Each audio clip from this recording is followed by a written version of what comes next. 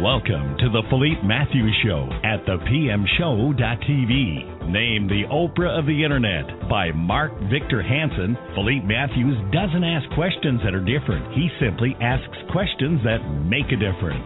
The Philippe Matthews Show features entertainers, bestsellers, authors, thought leaders, change agents, and world-class experts in the field of personal, spiritual, and professional development. An internet marketing entrepreneur, Philippe is the creator of the How movement, dedicated to teaching people how to move from the mindset of hope to the process of how. If you are ready to take your life to the next level, move from the mindset of why to the mindset of why not. Tune in right now to this latest edition of the Philippe Matthews Show and watch your life grow. Ladies and gentlemen, we have an exciting guest on the show today. Ken McElroy is the principal and co-partner of MC Companies. Has over 20 years of senior-level experience in multifamily asset property management, development, project construction management, investment analysis, acquisitions and dispositions, business development, and client relations. He has purchased over $300 million in real estate in just the last 2 years and offers a unique property management perspective. Interestingly enough, he is also one of the advisors for Robert Kiyosaki, of course, of the Rich Dad franchise, or empire, I should say, not franchise. And he has a wonderful book book called The Sleeping Giant, and it has been endorsed by Robert Kiyosaki as well as Donald Trump. Thank you, my friend, for being with me today. Yeah, of course. It's great to be here. Thank you. Well, let's talk about, how did you meet Robert Kiyosaki and become a Rich Dad advisor? How did that relationship begin for you? Well, life's funny. I've been an entrepreneur my whole life, starting businesses. Right now, we're in multifamily, just trying to buy as much as we can. But I met Robert when I was basically raising money for a business. Right after he had launched Rich Dad Poor Dad, and we became friends. Then he started investing with us. I guess it's been 7 or 8 years ago. So we just become really good friends since then. Oh, that's fantastic. Well, obviously you know what you are doing. Obviously you are the unequivocal expert in what you're doing. And Sleeping Giant is an absolutely fantastic book and a must-read. Why did you decide to do this book at this particular time, which is really a compilation of top entrepreneurs around the country? Well, one of the things that I've been trying to do, obviously, is make my business better. My company right now has 200 employees, and so I'm always struggling with all the issues with growing a company and employee issues and all those things. And I joined an organization 12 years ago called Entrepreneurs Organization, or EO. And I am also in another one called YPO. And those organizations, what they do is they just focus on business and personal development. And through the years, I've met, these fabulous entrepreneurs that have businesses.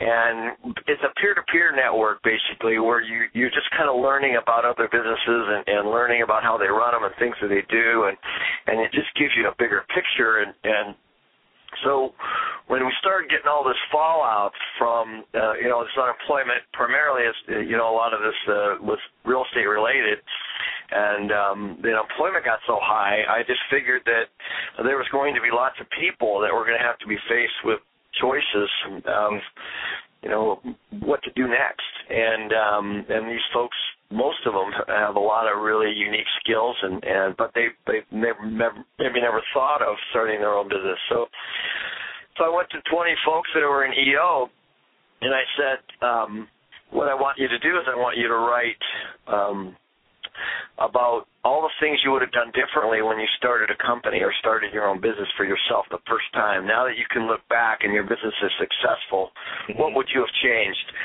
And that's what I got. We got hundreds of submissions, and I ended up with 20 people that we picked, and we got people from all over the world, young, old, women, men, and I think it turned out pretty good. Yes, it did. How did you choose the entrepreneurs? How did you whittle it down to 20? Well, what I was really looking for was I was looking for people that had different stories. So, in other words, for example, there's really no one in the book that's real estate related. I wanted them to be completely different. So I wanted the kids I got the kids from Stanford that, went to an entrepreneur school and they worked on basically a business plan, while they were there. And then they went out into the world and they got annihilated by, venture capital money. And then I wanted the guy that got fired from the bank job, and I got him. I wanted the homeless guy that, created something from nothing. And, I wanted the executive that was working for a big Fortune 500 company and, stumbled across something. So I was really looking for diversity across lots of different businesses, and I wanted each one to be different. So I wanted somebody who had done business internationally, and I wanted somebody that lived in an international area and was trying to do business with the U.S. And so it was really, as I read all the stories, I just really wanted for them to all be completely different. Well, you definitely achieved that, and what a wealth of wisdom. Speaking of wisdom, I want to talk about some specifics in the book as it relates to the wisdom that you offered in the beginning of the book as you started to set up set up these wonderful entrepreneurs and their stories. You said that nobody goes into a job nowadays thinking this is it. This is what I'm going to do for the rest of my life. Talk to me about that, how that has changed so radically. Well, as an employer, I see it. Yeah, I guess I grew up in an era where my parents and a lot of my friends' parents kind of, they worked somewhere and they were rewarded for working there by retirement and, some kind of a pension and, and then that was good enough. But as you've seen, and we all seen a lot of that just doesn't happen anymore. Mm-hmm. And so I think people have been kind of forced to make a change. A lot of the young folks, literally, they don't look at, I'm going to go to work here and work for a long period of time anymore. What they're looking for is experience. It's just, and on the other side of that, I just don't think that there's quite the corporate loyalty. There is in a lot of cases, but in most cases, there's not quite the corporate loyalty like there used to be, where you would go somewhere and every 10 years you get a gold watch, 20 years you get whatever, and all of a sudden by the end of your career you have a bunch of money in the bank, you own your home, and your kids are off to college, and I just don't think it's that easy anymore. And so what I was trying to point out here is, but I also don't think that, I think the world is really flat. Thomas Friedman has that great book, The World is Flat, and I couldn't agree with that book any more. He talks about how we're so connected with everything that, we'll just take manufacturing, for example. Everything used to be made in China, and now it's moved to, as China labor costs go up, now it's gone to Vietnam and Malaysia and some other areas. And in fact, if you go to the Gap in China, the label says made in Malaysia, if you can believe it. Amazing. So it's the truth. So, what happens is as these corporations, they start to look to, they're always going to go with the low-priced option.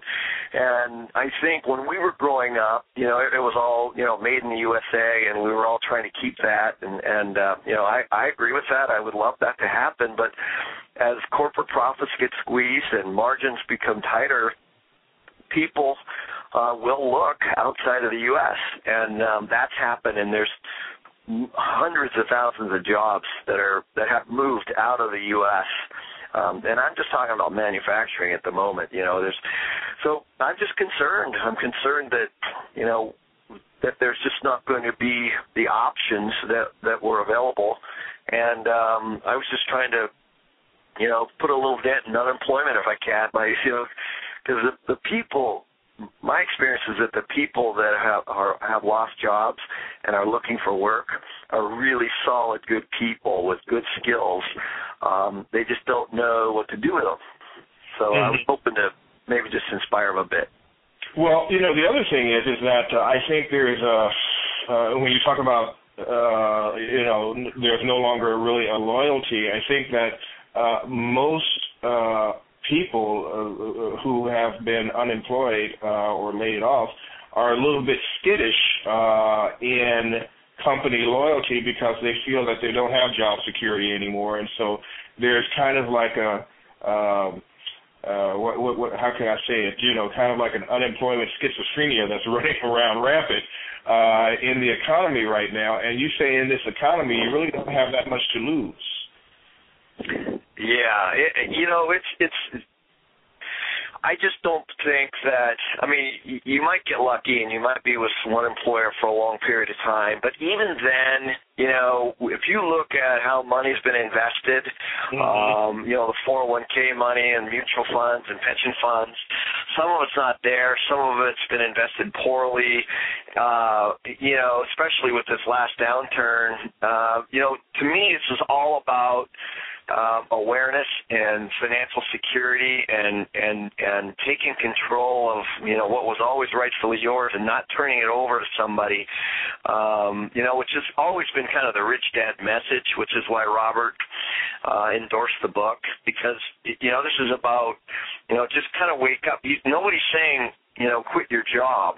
Nobody's saying that. What I'm saying is, what you ought to do is be looking around for other ways to supplement your income, and that could grow into a business. That's incredible. Yeah, you say people don't aspire to thrive that much anymore as opposed to they aspire to survive. And I think you quoted Seth Godin in the book. He said the obedient worker bought into a sucker's deal.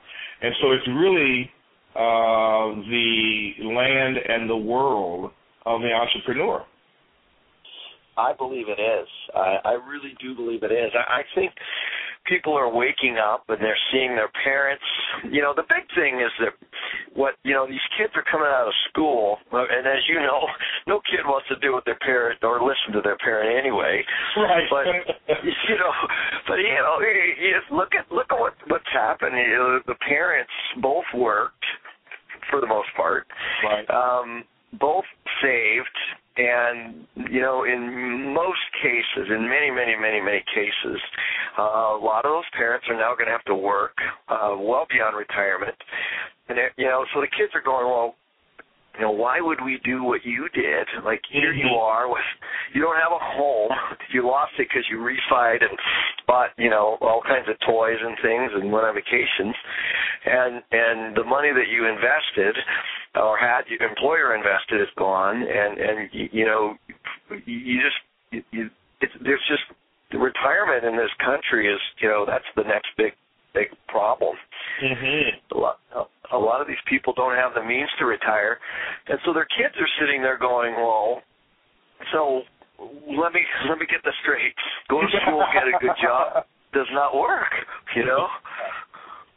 Let's talk about that. You talked about the what we call the echo boomers or the millennials, and I remember watching a segment on 60 Minutes about this particular population, which I think is the second largest population since the baby boomers. And it's quite fascinating, their psychographics and their mindset. Talk a little bit about the millennials or echo boomers, and what can we expect from them? How do we motivate them? What can we do to, ensure that they don't make the mistakes that we've made in the past? Well, here's the good part. They don't have credit, and they don't have a lot of life experience. So it's not like they're losing anything. They're just trying to gain experience and wisdom. And so what I've seen so far is that these folks are very environmentally conscious. and they don't need a lot. They grew up in a very much of a social and a tech kind of a boom, as you know, and they want to be mobile. They don't necessarily want to be tied to a cube or an office, and so I think that if there's thousands of businesses, that are adapting to, Google's a great example of, you walk in and there's no offices, right? You're all connected. You sit down, you have your laptop, you do your work, and and there's a lot of businesses that have become very progressive to try to attract that worker. Well, you say young energy can only get you so far, but experience and wisdom are must-have commodities. So that's never going to grow old. No, you still obviously, and that's why I think it's interesting. The baby boomer generation right now is the fastest growing segment for entrepreneurs. And I think that's basically out of necessity, right? I know when I was in my 20s, I didn't have a care in the world, I was like, I might have $10 in my wallet, and my gas tank was empty, but it didn't bother me, But I know, it's much different if you're 60. And, you maybe face some health issues, maybe you don't have a job. You're really, what you're trying to do is you're trying to make sure that you're not a burden on your family perhaps, or your kids or whatever, and you want a lifestyle that you don't have to work, until you're 80. And you need a little money on your hip for medical, unforeseen medical, or maybe some travel or vacation or things that I think that everyone's entitled to do. So I think each age group is significantly different on what's important to them. So that's why I'm not at all surprised that that 70, that 60, 55 plus age group is the fastest entrepreneur group. And they're the ones that are going to bring the network, the people, the wisdom, and perhaps even some money, to start some of these businesses. Well, you were talking about in the book kind of like a new entrepreneurial system of loosely connected, entrepreneurs who come together for various projects, and then they go their own way, their separate ways to a team and team up with other workers and what have you. So it's different in the way that this new entrepreneur is shaping up and how they're acting and working and creating industry. It is. It's fascinating to me. As you know, like for example, this book that I just published, I decided to self-publish. The others I did with a major publishing house, and so just as an example, my first 3 books that I did with Robert, I turned over to this major publishing house in New York, and they did everything, legal, and they went through the whole copy editing, copywriting, pagination, all that stuff. They go all through it. And it comes back to me in a fairly finished form. So, but, that old model is going down because of, the e-books and, people can download it on their Kindle before they hop on a flight now, and they're not necessarily going to these bookstores anymore. So I decided to go, this other route and self-publish just because I wanted to do it and see what it was like. And, it was 8 or 9 people that had little businesses that did all these little functions. There was somebody that did proofreading, I didn't even know there was a proofreader business, but there is, And it's funny, it was all a little bit here, a little bit there, all very reasonable priced, and they did it from their homes. And it was really easy, really simple once you figure out the network. And, and the next thing you know, the book was done, and it was done just fine, like my others. And I just think there's a lot of folks out there. And the other thing is, I actually find enjoyment I'd rather pay that person, I would. I would rather pay that person to, proofread my book than somebody sitting in New York, that's on a salary. That's absolutely right. Of course, the benefit of self-publishing is that you keep a larger percentage of the profits, and so you are able to help more people in the process of your network as well. What was fascinating in the book, you really caught my attention when you talked about letting go of friends. The people in your social environment who are telling you or reminding you what you can't do and that it's going to be hard. Most people don't talk about that, especially as it relates to entrepreneurialism. So I thought that was fascinating. Talk to me about the importance of that for people who are entrepreneurs or thinking about becoming one, that, the people that are around you are very, very important. Yeah, I think this is probably one of the most important points, whether it's business or personal, that people often don't get. And I think, if you look around at the group of folks that you hang with, that's who you are, and that's how people associate you. Mm-hmm. So not saying that's good or bad. I'm just saying that's the way it is. So, if you're hanging out with folks, let's say, and all they do is talk about how something can never work, that's your support group. Mm-hmm. And so, my experience has been that, back, I guess this is back many years ago, I kind of decided to cut out, negative influence type people, you know what I mean? And I call them energy suckers. Whatever that is, whoever they were and whatever reason why, typically it was a childhood issue or whatever situation they were in at the time. But, the type, they're right, and all they want to do is talk about everything that's wrong. Mm-hmm. I just kind of moved myself out of that arena and slowly built my own little network of friends and family, that were, maybe had a little bit more optimistic view on stuff. And it does help because the conversation is healthier. It's better. Now, it's not always realistic, and, that's a big piece. You have to make sure that, anything that you're going to do and eventually you're going to do, makes sense. But, if you're always around somebody that's going to continue to tear down, it's just not healthy. Absolutely. What I also love about this book, and it's absolutely a must read, and not a must read. It's a must have. It's like a reference manual for entrepreneurs, in my opinion. But you talk about failure, because one of the biggest fears for anyone going into business and moving into their entrepreneurial spirit is that, oh my God, what happens if I fail? And you say that one of the keys of success is figuring out how to master the process of failing fast and cheap and learning from failures. I love that.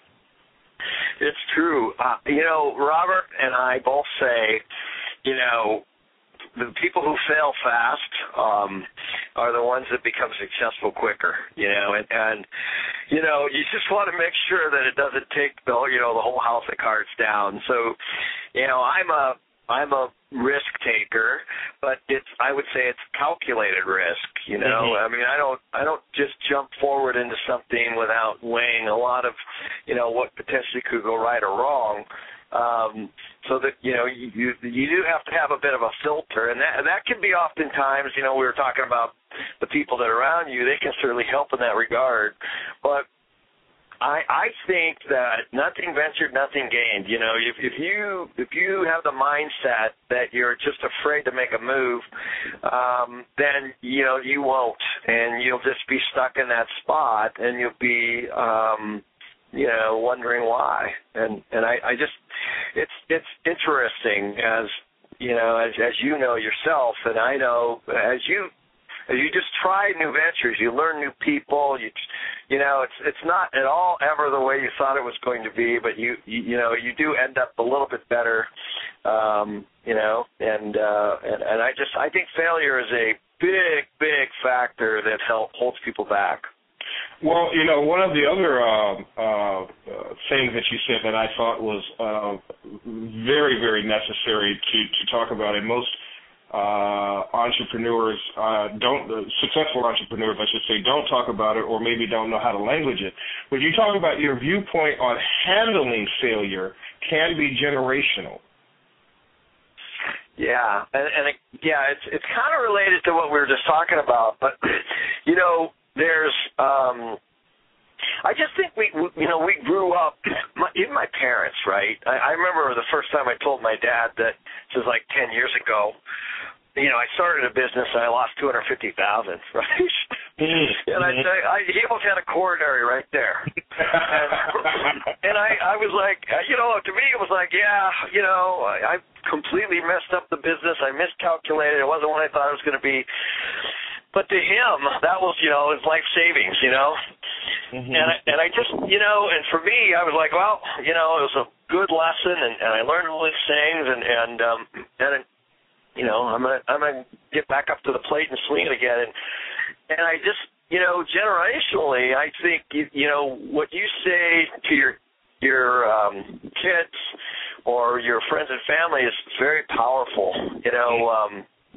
I, for example, I've got my kids. My kids are 11 and 10 and 13, almost 11, and they're already, they've got two businesses right now. Little businesses that they're working on. Summer type stuff. Where I'm trying to teach them sales and and all these little things, and and that's what that's what, and they make a bunch of money, and then they're asking for money all year, which is also helpful. Absolutely. I know. It's all they do is they go out on the golf course at night and they get golf balls and they sell them back to the golfers. And I think this summer they'll probably make $1,000. And and when you're 10 years old, you have $5 $100 bills in your wallet. All of a sudden when they're at the store and they want something, typically it was, hey, Dad, Mom, can I have this? And the answer is always no. But now it's like, do you want to use your own money? And they're like, nah, I'll think about it. Yeah, how about that, huh? Yeah, I just it's I think it's just really important, to this kind of and my wife and I are aligned where I don't care what my kids do. I really don't. I don't. They can do whatever they want. Mm-hmm. But I do want them to know that if they're ever in a situation that they do have the ability to make money somehow. That is absolutely incredible. I commend you on that. One of the things that I want to talk about now is some of we talked about your wisdom. I want to talk about a little bit of the wisdom from the entrepreneurs that you featured in the book. And basically what I'm going to do is just kind of go over some of the things that, they said and just have you kind of comment on them. Like Carol Frank talked about the importance of, or she feels the importance of having more than one lawyer. Most people have never heard that before. Yeah. Well, I will tell you from personal experience, a lawyer, just because they're a lawyer doesn't mean that they think, they all think the same way. So, I have lawyers. Some are really litigious. Some like to solve problems. And trust me, the billing on one or the other is significantly different. One likes to continue on and bill, and the other one likes to solve and move on. But then there's all kinds of different attorneys. There's a patent attorney, there's a trademark attorney, there's attorneys for business, there's attorneys for real estate. There's attorneys for international law, attorneys for securities. So you just once you kind of get into the business of whatever it is you want to do, you just need to realize that you need to have somebody can provide a specialty in the area you need. Richard, I believe is it Levinson? Yeah. I love this. He says, work on your business, but not in your business. Yeah. So there's another great quote. It's a great one that you picked that. So there's a book, I can't remember the author, years ago I read this, it's over 10 years ago, I think that was the exact title. So what happens oftentimes is people start a business, for example, maybe they buy a franchise or maybe they start a small business, and they think that they're an entrepreneur or a business owner, and they are, because they show up every day and they're there from 8 to 8 at night or whatever, and they're working it and they're working hard and they're but what happens is you're basically just an employee of the business, and so what he's saying there, which I couldn't agree more on, is you need to be strategic. How do you get more customers? How do you grow your revenue? How do you keep your expenses down, as opposed to just kind of running a cash register and providing a service. You know what I mean? That's incredible. Eileen Spittleny of Fairy Tale Brownies. Love that story. Oh, you got to read that story. It's an incredible story. She says, be ready for where you're going before you get there. Yeah, well, Eileen's a good friend of mine. She started Fairy Tale Brownies. It is one of the most successful food businesses on the internet. She started out with a huge bang.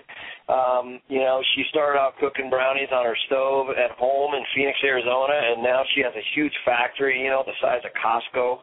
I think she won. Well, she did win the Entrepreneur of the Year with the Inc. magazine and Ernst & Young, and she is a visionary. And so what she's saying is, it's really, a lot of times people put together these goal sheets or these 1 year, 5 year goals. I think those are important, but the truth is there's a lot that comes at you, and what she's saying is, you need to set the benchmark kind of high on what your expectation is of the business. So you can't just kind of get into the business and run it. You should have some projections of, what it is that you want to do and make them lofty so that, you're kind of driving toward that. I like that. I like that a lot. I think it was Derek Volpa. He said he recommends having a supportive spouse, and if you are single, he says that's even better. Now, I find that fascinating because I always tell people that Robert Kiyosaki is the reason that I got a divorce. Because I was sitting there, he was doing my television show, and right there he said, if you don't have the right spouse or you're not married to the right person or in the right relationship, forget about it. And I swear to God, less than 6 months later, I filed. Talk to people about the importance of this, because this is really, really important. And some people are just trying to stick it out, hang it out, and hope it gets better, but sometimes it does not. Yeah, you're right. Sometimes it does not. I think, well, obviously Kim and Robert are very close to me, and I witnessed firsthand the work that they do.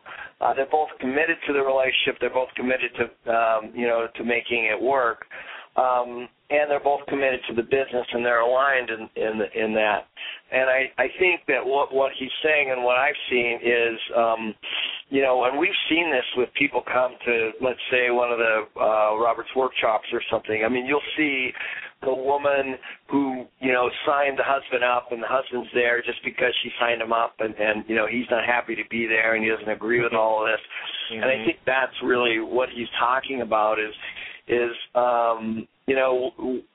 how open are they to, bettering themselves or improving and moving on, or are they kind of stuck in a rut? And just because they're stuck in a rut doesn't mean that that's bad, but can you get them unstuck? And, and I also think that, that can change. You can meet somebody when you're married, and 10 years later, their goals and values might be completely different. That's a whole nother book and a whole nother conversation, isn't it? As Bernie Mac would say, let's move on. One of my good friends and one of your good friends, and also one of the entrepreneurs featured in the book, which is one of the reasons that you and I are talking today, is Cindy Smart. of smart entertainment. How did you choose her? And, well, of course, I already know, but how did you choose her and why? Because I think she's absolutely brilliant. She is. Well, Cindy is an EO, and we had matched through EO, and I was always impressed with her values, and as you know, that is her big thing. She's obviously very spiritual as well, but she just has amazing values, and I think that in the world of the corporate corruption and everybody's kind of out for the big for the dollar. She just really stuck out, and in how she wrote and what she said, and I think that what was interesting in most of the stories is almost nobody was interested in actually just making the money. They were actually they were passionate about what they do, and for Cindy, what she saw was this big company doing business the wrong way. And she said, I can do it the right way, and it worked, just because of how she did business, and she didn't know how she was going to compete, but she did, and now, as you know, she's incredibly successful. Absolutely. Winding down here, Ken, and again, I thank you for the time that you're sharing with me. Every time an author produces a book, especially a book of this ilk, they learn something about themselves that they may not have they may not have been aware of previously. In this book, what did you learn about yourself or about your business or emotionally? Wow, that's a fabulous question. I think I learned several things, and Robert told me right after I wrote my first book, he said, you're clearer, aren't you? And I said, yes, I am. So in other words, I was doing a lot of business, and I had a very successful company, and I still do. But after I wrote the book, I was much clearer on, because, you take all the noise in your head and you put it down on paper and you want it to be correct and accurate and well written, you have to focus and you have to think about it more. It's hard to explain, but and so it's the same thing with this book, where I had an opportunity to talk to all these entrepreneurs, and what I didn't realize I was going to get was so many valuable lessons and so many valuable things, and these folks, a lot of them just poured their heart out, and they're really passionate about their business, which is how I am about my business. So it was nice to see that everybody was very much aligned, and it wasn't really all about just making a bunch of money, and it was really nice to see that, and it was also really nice to see that a lot of these folks have done a tremendous amount for charitable ventures, too, tremendous amount. Mm-hmm. How can people get in contact with you or the book? There is a website called thesleepinggiant.com. Okay. And that's the easiest way, and it's also available on Amazon, and can be downloaded and all of that. And tell us about Entrepreneurial Organization. What is the web address for them? It's EO entrepreneursorganization.org. Fantastic. Ken McElroy, you are absolutely fantastic. You're a blessing to the planet with this wonderful work and information that you have been disseminating for many years, and we wish that you have many more years to do so, because it's so necessary and so needed. Thank you so much for speaking with me today. Yeah, thank you enough for having me on. I appreciate it very much. All right, my friend. We'll talk soon. Okay, take care now. Bye-bye.